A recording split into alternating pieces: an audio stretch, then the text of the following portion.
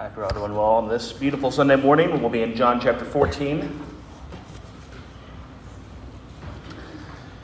We are in our third week of 2 weeks in this section of verses 8 through 14.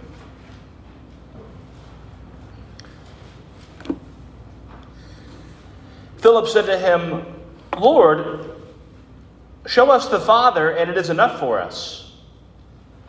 Jesus said to him, "Have I been with you so long, and you still do not know me, Philip?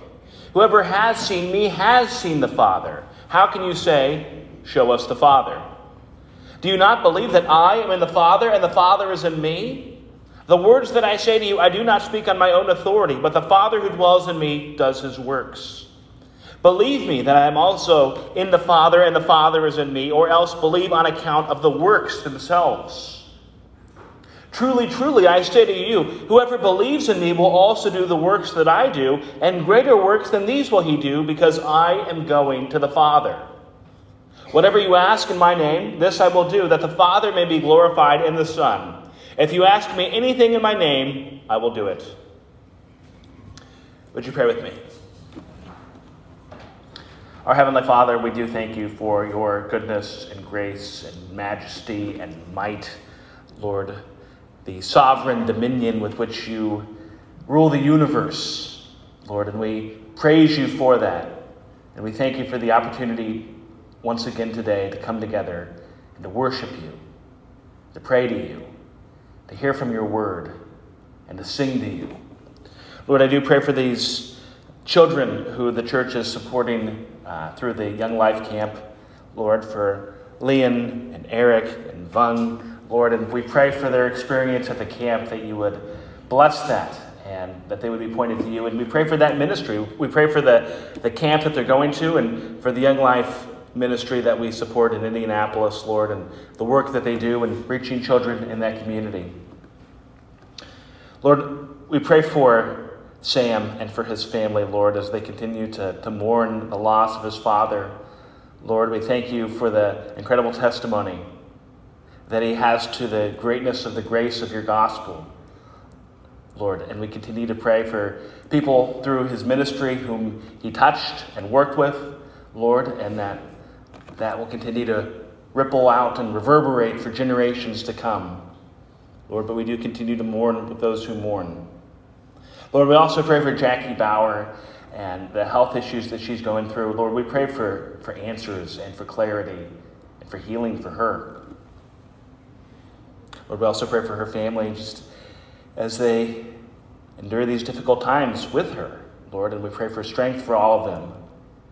Lord, we pray for this church and continue to pray for this body of believers, that we would be a church that we continue to grow in our love for you, Lord, and our knowledge of you and our service to you. Lord, we pray for this community. Lord, we pray for people who don't know you and for opportunities to share the good news of Jesus Christ. Lord, we ask that you bless our time as we study in your word. In Jesus' name, amen. So as I mentioned a moment ago at the beginning of this passage, the Apostle Philip says, "Lord, show us the Father, and it is enough for us." And over the last couple of weeks, we've looked at how Jesus has responded to Philip. We've talked about some of the ways in which the Father is revealed in the world. God is revealed through Jesus. He is revealed through miracles. And in the passage today, our focus is that God is revealed through his people. And our focus today is on the work that we have as his people. And so our specific focus within this passage this morning is as Jesus continues to respond in verse 12 when he says, "Truly, truly, I say to you, whoever believes in me will also do the works that I do, and greater works than these will he do, because I am going to the Father." In the first place, I want to start this morning is by focusing on this idea of greater works. How will the one who believes in Jesus do greater works than Jesus? Jesus is God. Jesus is the Savior of the world. Jesus reveals the glory of God, lived a perfect life, and died for the sins of humanity on the cross. Yet he says that the one who believes in him will do greater works than he did. That's quite the statement. But again, what does that mean? What are the greater works? It means the greater works of advancing the gospel. And ultimately, the reason why they're greater works is because of Jesus. At the end of verse 12, Jesus mentions part of the grounds for the greater works, where Jesus says, "Greater works than these will he do, because I am going to the Father." Jesus had a divine ministry in the world, but the ministry reaches its greatest fulfillment as a result of his death, resurrection, ascension, and glory. Jesus has gone to the Father, and he intercedes with us and for us to the Father. Hebrews chapter 7, verse 25 says, he is able to...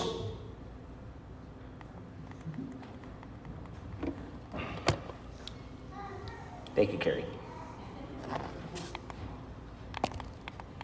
Hebrews 7:25 says, he is able to save to the uttermost those who draw near to God through him, since he always lives to make intercession for them. Jesus advocates for us. 1 John chapter 2, verse 1. If anyone does sin, we have an advocate with the Father, Jesus Christ the righteous. And Jesus rules and reigns in heaven with the Father. Hebrews 1:3. He is the radiance of the glory of God and the exact imprint of his nature, and he upholds the universe by the word of his power. After making purification for sins, he sat down at the right hand of the majesty on high. He rules and reigns with the Father. So, greater works are done after the death, resurrection, ascension, and glorification of Christ because of what Christ has done and what he is doing now. And the reason why there will also be greater works is because Jesus himself is still working in the world. At the beginning of the Great Commission in Matthew chapter 28, verses 18 and 19, Jesus says, "All authority in heaven and on earth has been given to me. Go therefore and make disciples of all nations, baptizing them in the name of the Father and of the Son and of the Holy Spirit." Jesus reigns, and he has entrusted his church to minister to the world and advancing the good news of the gospel. So, when he says that the one who believes in him will do greater works, the point is not that any individual Christian will do greater things, but a church of millions upon millions of people throughout the world committed to serving the mission of Christ and the name of Christ has a greater impact in the world because it is a Spirit-empowered, gospel-centered ministry which is greater in scope. Jesus was one man. Again, the church is millions and tens and hundreds of millions of men and women. Jesus' ministry was limited to a small geographical area. The church is throughout the world. We've talked about this before, how Christianity is a global faith. Jesus had a ministry which lasted for about 3 years. The church has been going strong for almost 2,000 years. That's what it means that it is going to be greater things, greater in magnitude. And something else to consider. When Jesus says that there will be greater works, he's not giving a pep talk. He's making a statement of fact as the divine Son of God and the almighty and all-knowing God. And in achieving the greater works for the world, Jesus has endowed those who believe in him with the Holy Spirit. He'll actually talk about that later on in this 14th chapter of John, John 14:16. "I will ask the Father, and he will give you another helper to be with you forever." We see it again in verse 26. "The helper, the Holy Spirit, whom the Father will send in my name, he will teach you all things and bring to your remembrance all that I have said to you." So again, the point when Jesus says that the one who believes in him will do greater things than he is not because we're so great, It's because he's so great. It's because God's mission for his people in the world is so great. And so it's the people of God doing the work of God in the world. And really, that's a wondrous reality that God has entrusted his people with the task of spreading his message in the world. The 20th century preacher D.T. Niles said that Christianity is one beggar telling another beggar where he found bread. God could have ordained from eternity past that Jesus would be in the clouds all day, every day, telling people about himself. But that was not the divine plan. Instead, God uses men and women who are born again of the Spirit to do his work in sharing the good news of the gospel with fallen humanity. God has always used his people to minister to the world and to be light in the world. In the Old Testament, in the Exodus, God redeems the Israelites in order to bring his people to the land that he has promised to show his faithfulness.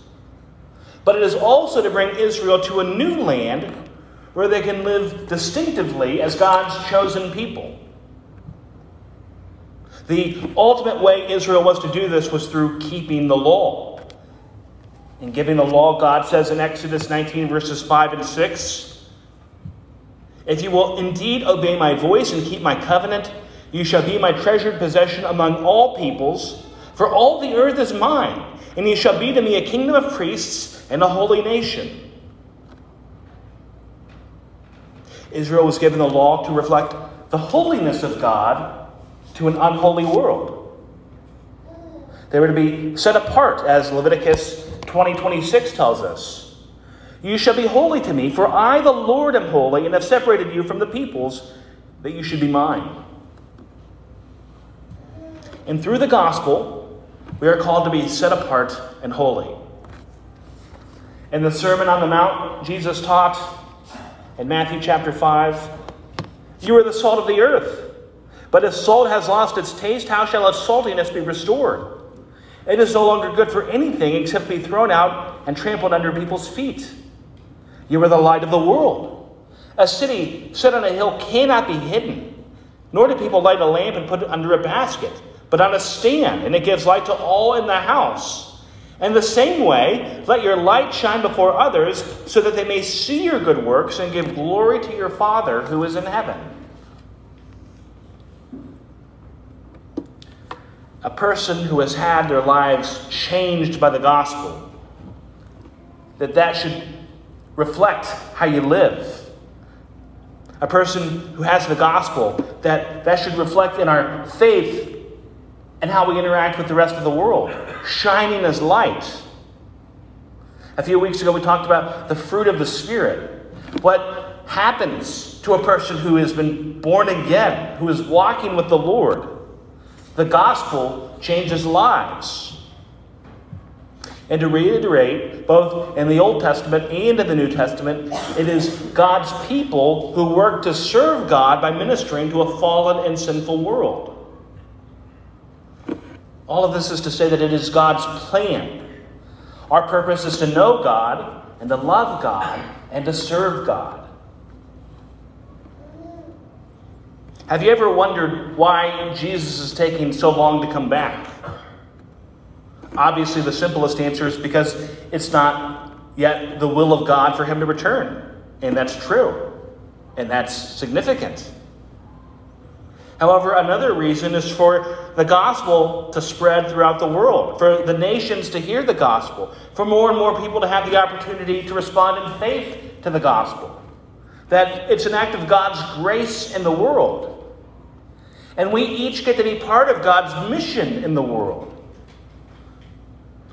Do you ever feel like you were made to do something great?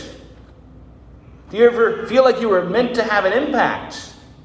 You were, and you are. That we are made to have an impact in the world for the Lord.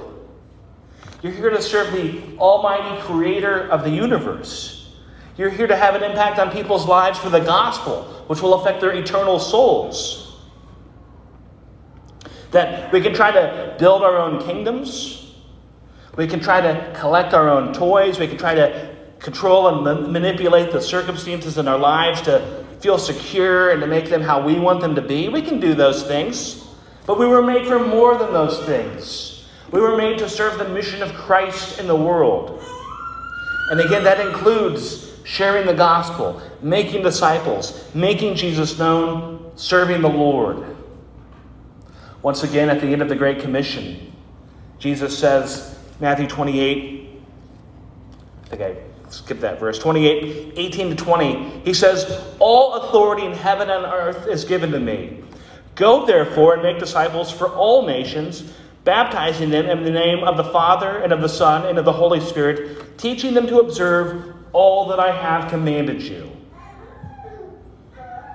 As a church, every person in the church is called to use the ways in which God has gifted us and equipped us for the purpose of serving God and building up His church. And that's why we're here. That's our mission in life. Knowing God and making Him known. Being disciples who make disciples. Building up His kingdom. It's living for God and for His purposes. Because ultimately, those are the best purposes. We do that as a great task to serve a great Savior. It can be intimidating for a number of reasons. I think our society has largely trained us not to talk about faith. There's the old saying, don't discuss religion and politics. I like the quote by G.K. Chesterton. I never discuss anything except politics and religion. There's nothing else to discuss. For many, talking about faith can be scary. It can be intimidating. Sometimes we can fear that they'll have questions that they ask that maybe we don't know the answer to.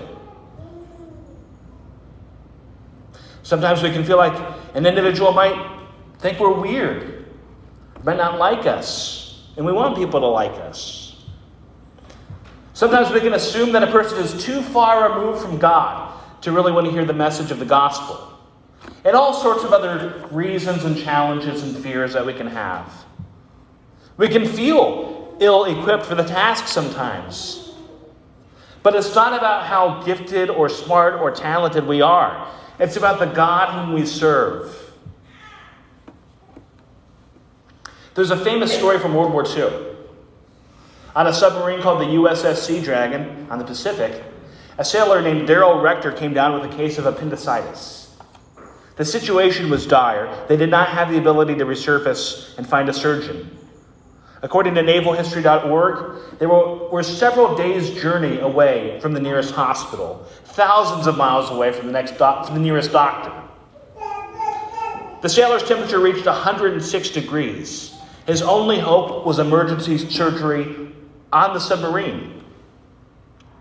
The surgery was performed by a pharmacist mate, which is basically a naval medic, named Wheeler Lipes. He was not a doctor, and he had never done a surgery before. He was initially hesitant about doing the surgery, but at the urging of his commanding officer, and as the dying sailor agreed to have the surgery done, Lipes agreed to do the surgery 120 feet below sea level in a small room in the submarine. He used kitchen utensils for his medical instruments. Bent spoons were used to hold the man open while Lipes operated. Grain alcohol, which in World War II was used to help fuel torpedoes, was drained from one of the torpedoes and used to sterilize the instruments. The surgery was a success. And a few days later, the sailor he operated on was back at work. Considering Lipes and his lack of experience, lack of equipment, lack of a medical staff, it's amazing to consider what he achieved. And I tell that story to illustrate this point. We don't always feel perfectly equipped or up to the task that God has for us. But that makes it no less wonderful what God can accomplish through His people. Yes, again, God could personally reveal Himself to every person in the world. But instead of that, He allows broken and fallen and imperfect people to spread His message to the world. 1 Corinthians chapter 12 calls the church the body of Christ, that we are the hands and feet of Christ in the world. And we are to reveal the goodness and love of God to the world. People in the Bible did not always feel up to the task. Perhaps the greatest figure of the entire Old Testament was Moses. In the book of Exodus, after Moses is called upon to serve God's purpose in redeeming Israel, Moses initially responds by giving a reason as to why God might want to pick someone else. Exodus 4:10, Moses said to the Lord, "Oh, my Lord, I am not eloquent, either in the past or since you have spoken to your servant, but I am slow of speech and of tongue." A lot of scholars think that Moses might have either had some sort of stutter or other speech impediment. Another example, 1 Samuel chapter 16. King Saul is going to be replaced as the king of Israel. And the prophet Samuel has been sent to Bethlehem to find the one who will be anointed king. And it's revealed to Samuel that it'll be one of the sons of Jesse. And he meets Jesse's sons one after another after another. Kind of reminds me of Cinderella when they're trying to find out whose foot fits in the glass slipper. Meets the sons. None of them are the person who are going to be anointed to be king. Samuel's like, are these all your kids? And Jesse says, "Oh, no, we have David too. He's off taking care of the sheep." David was just kind of like the youngest runt of the family who wasn't even really being thought about for somebody who could possibly be king. But that was the man. The Apostle Paul had his challenges. Famously in 2 Corinthians chapter 12, it's on the screen, Paul talks about his thorn in the flesh. He says, "So to keep me from becoming conceited because of the surpassing greatness of the revelations, a thorn was given me in the flesh, a messenger of Satan to harass me, to keep me from becoming conceited. 3 times I pleaded with the Lord about this, that it should leave me. But he said to me, 'My grace is sufficient for you. My power is made perfect in weakness.'" Scholars have long tried to speculate what the thorn was. We don't specifically know. But there are other places and other letters of Paul that he seems to indicate health issues. Galatians chapter 4, verses 13 and 14. He says, "You know it was because of a bodily ailment that I preached the gospel to you at first. And though my condition was a trial to you, you did not scorn or despise me, but received me as an angel of God, as Christ Jesus." And there are other examples we can find in the Bible of people who did not outwardly appear to be the best person for the task. You know, it's interesting when I think about David. Again, he's this young young musician, youngest of the family, replacing Saul, who's this tall, strapping king, the person who you would envision to be a king. Sometimes people who have all the gifts and talents don't use those to the glory of God. Now, there are always reasons to think why we can't serve God or share the message of Christ with others. There are always challenges. There are always imperfect situations. And we are not called upon to wait until everything is perfect. We're called to serve the Lord today. We can always be learning and growing and preparing. But when we think that we need to be perfectly prepared or ready, that day will never come. So how do we do it? A few thoughts. First, we do it with how we live. That our lives are meant to be living testimonies to God. Romans 12, verses 1 and 2. "I appeal to you, therefore, brothers, by the mercies of God, to present your bodies as a living sacrifice, holy and acceptable to God, which is your spiritual worship. Do not be conformed to this world, but be transformed by the renewal of your mind, that by testing you may discern what is the will of God, what is good and acceptable and perfect." It's important to actually have a life where we're walking with the Lord. We'll do it imperfectly because we're sinful, but to shine as light in a dark world. Second, it's imperative to be relational. In the Gospels, we see Jesus interacting with all sorts of people. Obviously, he had his disciples, the people who were closest to him. We know he had a family. But we also see him taking time for people who had never met him. When he encounters the Samaritan woman at the well in John chapter 4. We see Jesus interacting with people who were sometimes his religious opponents. We see him sit down to meals with tax collectors and sinners, people who had different moral views than his. Some of these friendships even brought criticism.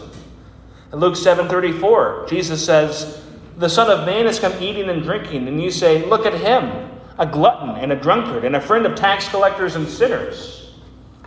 But Jesus was criticized by some for the company that he kept. It can be easy in our social circles to get into routines where we have small talk, and we have the same small talk, a lot of the same types of conversations with friends and family. But Jesus has given us the Great Commission. And he has told us in our passage this morning that greater works will be done by those who believe in him. That we get to be part of the greatest movement the world has ever known. Christ's church, Christ's body in the world. So we need to live in our faith. We need to be relational. Third, we need to have a missional mindset. Missions is not just for missionaries. Jesus says in 14:12, "Whoever believes in me will also do the works that I do, and greater works than these will he do, because I am going to the Father." Every person who believes in Jesus Christ as Lord and Savior is part of that. That we are his church and his people who will do greater works than he in the world. At the end of the Great Commission, at the end of Matthew, Jesus says, "I am with you always until the end of the age." It is a divinely appointed, divinely sustained ministry in the world. Fourth, we minister to people through having hearts that are broken for the sin and the lostness that is in our world. That our world is fallen and is dying in sin. And that we have the one message that brings salvation. We have the one antidote to the disease of eternal death. The message of eternal life through Jesus Christ. Again, it can be so easy to become complacent, to go through the motions, to get into routines, to be comfortable, to pursue work or hobbies. But it can be so easy along the way, and in doing all of those things, to lose sight of the reason as to why we're here. That we aren't here for ourselves. We're here to serve the Lord. That we don't have to put the pressure on ourselves like we need to save the whole world. But we are here to serve. And so here's my challenge this morning. To start with one person in your life who's not a believer, and to be actively praying for that person, praying for their soul, praying for opportunities to share the gospel, praying for conversations with them, witnessing to them, interacting with them, investing in them. And that takes time. It takes commitment. It often takes more than one conversation. Certainly the gospel is powerful enough to pierce a person's heart in one conversation. But oftentimes, that's not what happens. Sometimes it takes time. I think that's another reason why personal evangelism can be so hard, that it takes time. That we don't always get instant results. We don't always get the results that we want. It usually takes more than just talking about Jesus. It also takes actually being in a person's life and being there for them and loving that person and knowing that person and their lives and their family and caring about them. But for us to each have one person who we're going to be faithfully attempting to reach with the good news. And I'm not saying if somebody is thinking, I've got 4 or 5 people like that, I'm not saying to scale the number down. But my concern is so often, it can be so easy to have 0 people in our lives who we're seriously and sincerely pursuing with the gospel. So the challenge is to start with one person. And if you don't have anyone like that in your life, to find that person. And if you do have that person, to reach out to them, to give them a call, to have them over for lunch, to be relational, to be missional, to have a heart to share the good news to the glory of God. Would you pray with me?